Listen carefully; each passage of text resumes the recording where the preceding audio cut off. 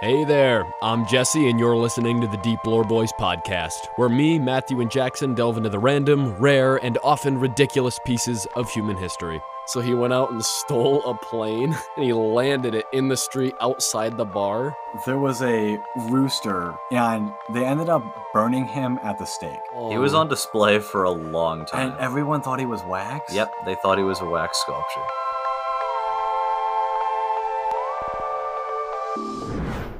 So, y'all know Top Gun, right? They just came out with a new Top Gun movie this year. Haven't seen it. Haven't seen the original. I don't need to. Whatever Tom Cruise does in Top Gun, it is dwarfed by the skill and prowess of Thomas Fitzpatrick. He was nicknamed Tommy Fitz, and basically one time in 1956, he got real drunk and made a bet to a buddy of his that he could travel from New Jersey to New York in 15 minutes. So he went out and stole a plane and flew it into the city. City by night at like 3 a.m. he did this, and he landed it in the street outside the bar. Wait, and he landed it in New York City in a bar? Well, no, he didn't like kamikaze the bar. He landed on the street right outside. Mad respect. What type of plane was this? It was a single-engine plane from the Teterboro School of Aeronautics in New Jersey. But the owner of the plane refused to press charges. Yeah, they did.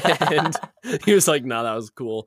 And the New York Times called the flight a feat of aeronautics and a fine landing. Yeah, he was fined $100 for it. I don't know. What would that have been at the time?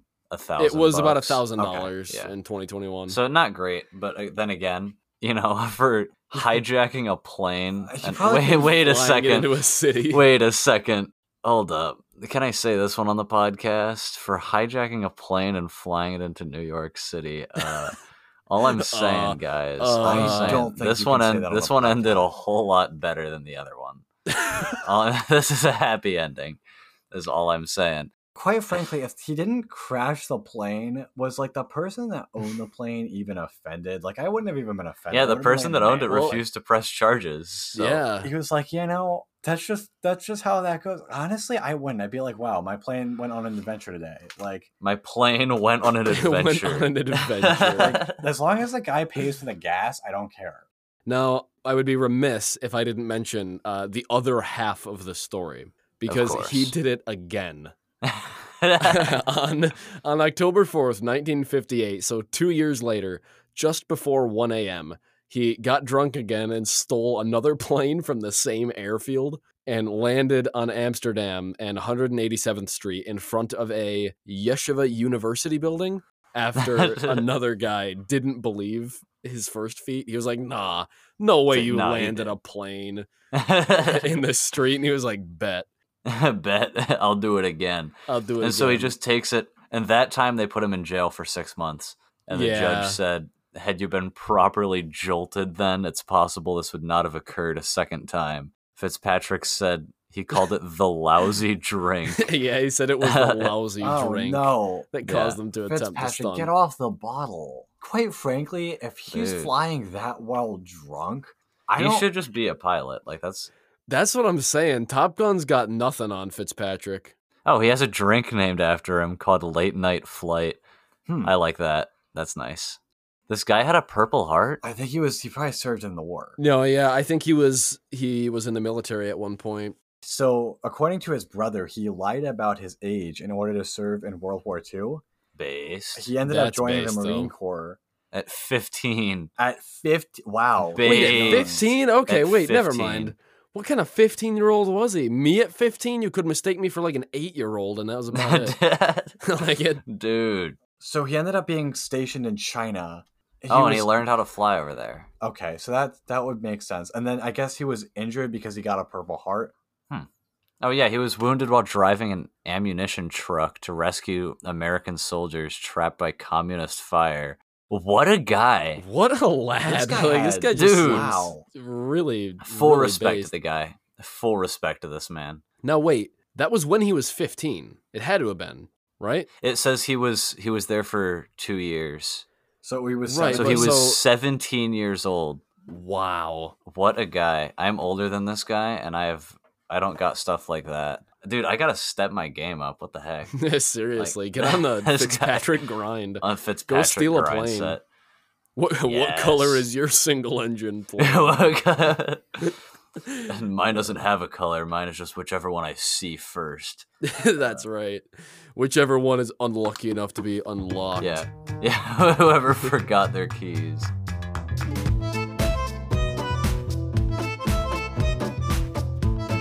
Back in 1474, there was a rooster that supposedly did what Wikipedia would call the heinous and unnatural crime of laying an egg. No. And they ended up burning him at the stake. They burned the rooster at the stake. Good. Yes. Yeah. Get rid of that. Oh, yeah, get rid of that. Oh, good riddance. So at first I was like, that doesn't make sense. Like, obviously a rooster is not going to lay an egg. So I had to actually look this up. Apparently, very rarely, a chicken can have one of its two ovaries fail. It will still lay eggs because it still has one ovary, but it doesn't develop like a chicken. It develops with like the look of a rooster. So in reality, it was just a chicken that had one failed ovary. Was what right. So it looked like a rooster, but it wasn't, and it laid an egg, and people thought it was the devil. Yes, people thought that it would spawn a cockatrice. Snallygaster origin? Oh. Matthew, correct me if I'm wrong, just for the people that don't know what a cockatrice is. Yes. It's the lore was that if a rooster ever committed the heinous and unnatural crime of laying an egg, the egg would spawn like a evil bird thing, like Snallygaster, but not quite to that power level. Yeah, it's basically like a chicken mixed with a dragon. It's like this nasty big nasty critter, bird, and it's really, really angry. Really sucks, dude. Like, yeah. So if your rooster laid an egg, understandably, you'd want to torch that rooster and get rid of the egg there. I guess the only way to kill him was to basically just burn him in a fire like Corporal Jackie. But stop saying these things too about Corporal soon. Jackie. Jackson, this is not the type of thing we joke about. I'm sorry, dude. Dude, like, where is your self-respect and respect for others? No. Okay, I want to say that it says that they burned it with as great solemnity as would have been observed in consigning a heretic to the flames, and was witnessed by an immense crowd of townsmen and peasants. So in layman's terms, they were very serious. Yes, they burned this rooster at the stake. They got him. So I'm seeing that the rooster was apparently, he was given a trial. I mean, eventually he was condemned to burn at the stake, like the warlock that he was. But apparently a case was made for the rooster that because he had, like, it wasn't intentional, it just happened to him. He hadn't, like, hurt anybody or done anything that, you know, he was not at fault. But apparently that one didn't go far. No, he should have known better. He honestly should have known. Yeah, that's disgusting. So this actually, just bizarre trials reminded me of this. Have you guys ever heard of the Salem tomato trials? No. This is I don't think I have. This is a little it's a little later on in the time period. This was Wait, is this like the Salem witch trials with the Salem tomato? Yes, the Salem tomato trials. So it was a common belief back in the day.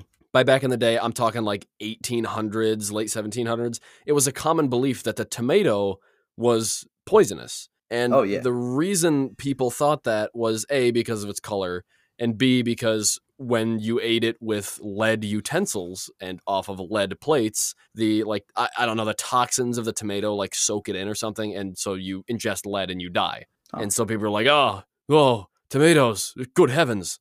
So this was just a common belief even into America. So in the town of Salem, not the same Salem as the Salem witch trials, but a different Salem, there was a man named Colonel Johnson. And this guy was like, guys, tomatoes are not poisonous. I'm telling you, they're really fine. And everybody was like, heretic, tomatoes, you could die just from looking at a tomato. Great Scott. No. So he wanted to prove them wrong.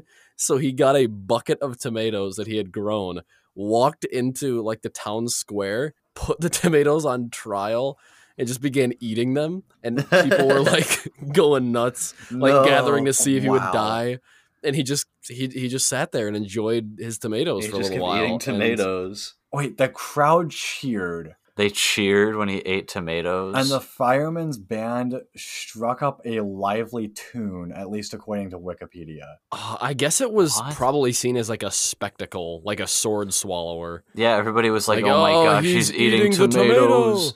Oh. Mad respect to the guy. It is because of this man that we are eating pizza and spaghetti in 2022. That's true. Okay. Yeah, I mean, hats off to Colonel Johnson, man. Yeah. Can we just acknowledge the absolute Giga Chad move that Colonel Johnson made here? He did not let society stop him. Thank God for Robert Gibbon Johnson. Colonel Robert Gibbon seriously. Johnson, Colonel Johnson out here. Giga Chad. I dare say, a tomato on trial. How absurd. How absurd. We could be burning witches at the stake, and instead we're outside the courthouse chomping down on some ripe tomatoes. Such dastardly behavior for these youth. We could be doing such better things with our time. Wait a second. This was way after I thought it was. Oh, this was 1820, I think. September 25th, They should have known better at this point. No, yeah. So at this point in history, people grew tomatoes for decor. Like, they thought they looked good, and they do. I mean, like a tomato plant outside your house. Yeah, they look cool. Yeah, I mean, that's pretty cool looking. But did not eat them. Then come in Sigma male Colonel Johnson here. Wait, so we grow like gourds and pumpkins and stuff, and we grow them for decor. I could walk around eating pumpkins and say that it's okay. Just take a big, juicy bite out of the side of a pumpkin. Pumpkin. Like, if I showed up and started eating something that everybody grew for decor, like a pumpkin, nobody's going to go crazy over that. Christmas trees. Start eating a trees. Christmas tree. That might make a spectacle. That would make quite the spectacle. I think a pumpkin would make a pretty big splash, too. I would eat a Christmas tree. I think that'd be funny.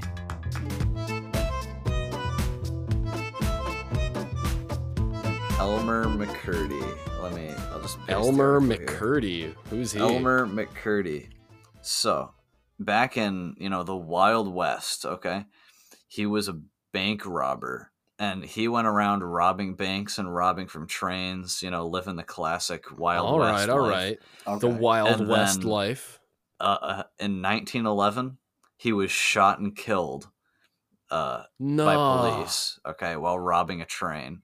But that's not where his story ends. See, that's only the beginning of the tale. He started of Elmer haunting McCurdy. the train? No, you see, they put his body in a funeral home and decided that because he was a train robber and a bank robber who's kind of important, they put it on display and people would come to see this body on display. Oh no. Wait, I know about this guy. It became a part of the traveling carnival. Yeah. They would take his body around. His body wound up at an amusement park in California. No. Yeah, I remember reading about this guy, Elmer McCurdy. And people didn't realize it was a real dude, did they? Yeah, a lot of people thought that he was just like a wax figure or something because of how well he had been mummified and preserved. I just wanted to clarify for anybody that's vomiting in their mouth. It wasn't just like a corpse. It wasn't just him. He was mummified. It's still gross. It's still disgusting, but and very morbid. A pretty macabre topic. Yeah, a macabre tale. So I guess he was basically more famous after his death. Yes. He was honestly. I want to point out it was 1911 that he died. Yeah. He was not buried until 1977. Oh. So his body just kept on getting paraded around all over the place after he died. So his body was taken to, how do you say that, Pawhuska, Oklahoma, where it went unclaimed. And then eventually somebody embalmed the body with an arsenic-based preservative, blah, blah, blah, blah. He dressed the corpse in street clothes, placed a rifle in his hands, and stood it up in the corner of the funeral home. For a nickel, he allowed visitors to see the bandit who wouldn't give up. Take a corpse, give him a gun, and charge people a nickel to go see him. Like, hey, you want to see a body? The grind never stops. The grind never sleeps. So in 1916, 5 years after he had died, when I guess he was still propped up at this funeral home with a gun in his arms, a man who claimed to be Elmer McCurdy's long-lost brother from California arrived. I guess he got permission to take the body and ship it to San Francisco for proper burial. However, it was instead shipped to Arkansas City, Kansas. And the two men that claimed to be his long-lost brothers, I guess there were two, they were not his brothers at all. They were people traveling in a carnival. So they were trying to abduct the man's body to bring it to their carnival. So I don't know if they got him back or what happened. The corpse in 1949 was placed in storage in a warehouse in LA. It sat there until 1964. What? Wait, okay. How many years is that? That's 15 years. It sat in storage. And then somebody gave the corpse to a filmmaker. Then he sells the body along with all the other wax figures for $10,000. They put them all on display on a wax museum. And then while he was, on display, he sustained some damage. And the people who were running the wax museum said that this wax sculpture was a little too gruesome to be displayed. And they thought he was a wax sculpture? Yep. And they said that he wasn't lifelike enough to be... Yeah, he had no life left. Yeah, the man had been dead half a century. So, they basically... What? They then sold it to an amusement park called the Pike in California. And... they hung him at a funhouse exhibit at like a dark funhouse. He was just hanging there until then they were like, yeah, what the frick, and decided to bury him. So when did they find out that he wasn't so they found that out because a production crew was filming a show called The $6 Million Man. While they were shooting it, a prop man moved what he thought was, the wax mannequin on the gallows, and he broke his arm off and found there was, bone and tissue under there. And he was like, wait a second. And everybody was like, wait a second. Dead body reported. It was literally like an Among Us reference. They realized that something was wrong here. Among Us in real life. Yeah, they determined that, that is the corpse of a human person that would have been shot to death. Terrible surprise. Yep. Yeah, surprise. That must have been really morbid to find. Imagine the fact that he broke his arm off and he was just there holding the arm. This has got to be really unsettling. Yeah. Well, maybe it wasn't. Maybe he was like, cool arm. Like, look at this, and started like chasing people with it. That's brutal. Dude. So how long was he in a wax museum before? Like, how long was he? Like over too 10 long. Years. Too long. He was on display for a long time, and everyone thought he was wax. Yep, they thought he was a wax sculpture. If you ever feel like you haven't achieved anything in life, just know that just you wait. After you die, you just might become famous. It might take a few have a story. Decades. In this case, we're talking about him over 100 years after he died, but it could happen.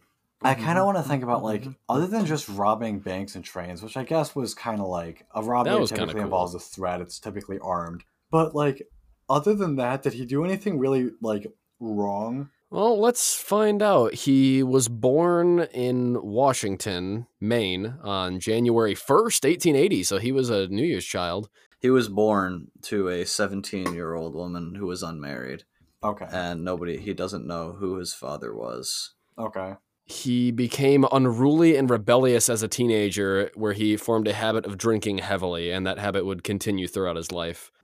He couldn't get a job for a while because of his alcoholism. Moved to Missouri, joined the military. Oh, he used nitroglycerin. So McCurdy decided to incorporate his military training with nitroglycerin into his robberies. So he was not subtle. No, he used explosives in the robberies. Apparently, according to Wikipedia, he was overzealous and failed to correctly determine the proper amount to use most of the time. Yeah. So I guess it got a little out of hand here and there. All right, so it says that the extent of his training was likely minimal, so it was likely he just didn't have great nitroglycerin training in the army. But he was only a bank robber for like a year. Yeah, no, he only... Really what happened was this guy just had a miserable life, eventually was like, okay, go to the military. And then when that was over, he just became a bank robber for a year and then was killed. Yeah, he went on the crime grind. As for his specific crimes, it looks like on March 24th, 1911, he and 3 other men decided to rob a train after he heard one of the cars had a safe with $4,000 in it. They did so successfully. They stopped the train, they got the safe, but he put nitroglycerin on the safe's door, but used a bit too much, and the safe and the majority of the money was destroyed in the blast. So they got like $450 in silver coins, most of which were melted and fused to the safe's frame. So yeah, and he then was a little overzealous. So on his final robbery, they heard that there was a train that was taking $400,000 in cash to a native reservation. And so they're going to stop this train, and instead they accidentally stopped a passenger train, of which they can only steal $46 from the mail clerk. No. That was and some whiskey. Slightly more money back then. Yeah, no, it was a lot. Yeah, but it more wasn't money back $400,000 Yeah, it was not- cash. Think about it. Significant... $400K in cash back in the day was a lot more than $46 also back in the day. Yeah, this was a significant downgrade. A newspaper called it one of the smallest in the history of train robbery. Oh, that's rough. You know, honestly, yeah, McCurdy though, was this disappointed did not go well. and returned to his ranch where he kept drinking all the whiskey that he stole. And he also had tuberculosis and pneumonia and trichinosis and just kept on drinking while very sick, apparently. Unknown to him, they knew that he was part of the robbery. There was a bounty on his head. $2,000 reward for his capture. In the early hours of the morning, 3 sheriffs came by, tracked him down with bloodhounds. And Dude. we have a full recollection of the events from one of the sheriffs. It began just about 7:00. We were standing. I got to do like a proper. Do you want me accent. to give you like a gritty? Yeah. Sheriff? Let's hear a good impression. Let me see what I can do. Unless Jackson wants to give it a whirl. It began. No, okay. That's just disrespectful. Yeah, you didn't even give him is. like 2 seconds. That's just. I've heard his You Western shut him accents down. before. That just gets shut down immediately. Yeah, man. Honestly. Began about 7:00. We was standing around waiting for him to come when the first shot was fired at me. It missed me, and then he turned his attention to my brother, Stringer Fenton. What a name, Stringer Fenton. Mad respect.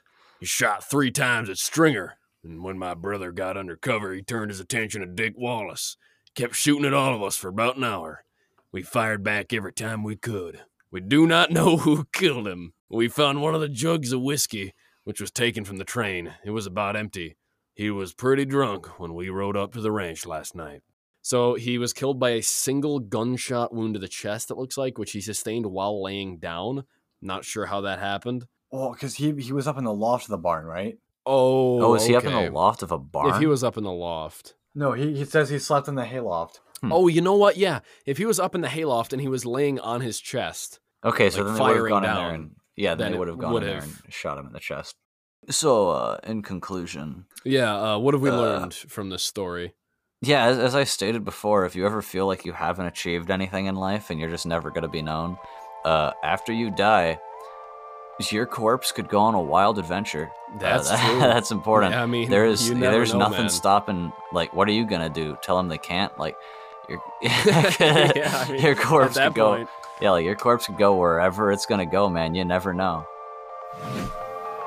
Hi again, it's Jesse. Hope you enjoyed this episode of the Deep Lore Boys podcast. You can find more episodes of our show on YouTube and Spotify, which we encourage you to share with your friends so we can grow the podcast. And drop a comment down below if you're feeling extra generous. Thanks so much for listening, and I hope your day is nothing short of interesting. Take care.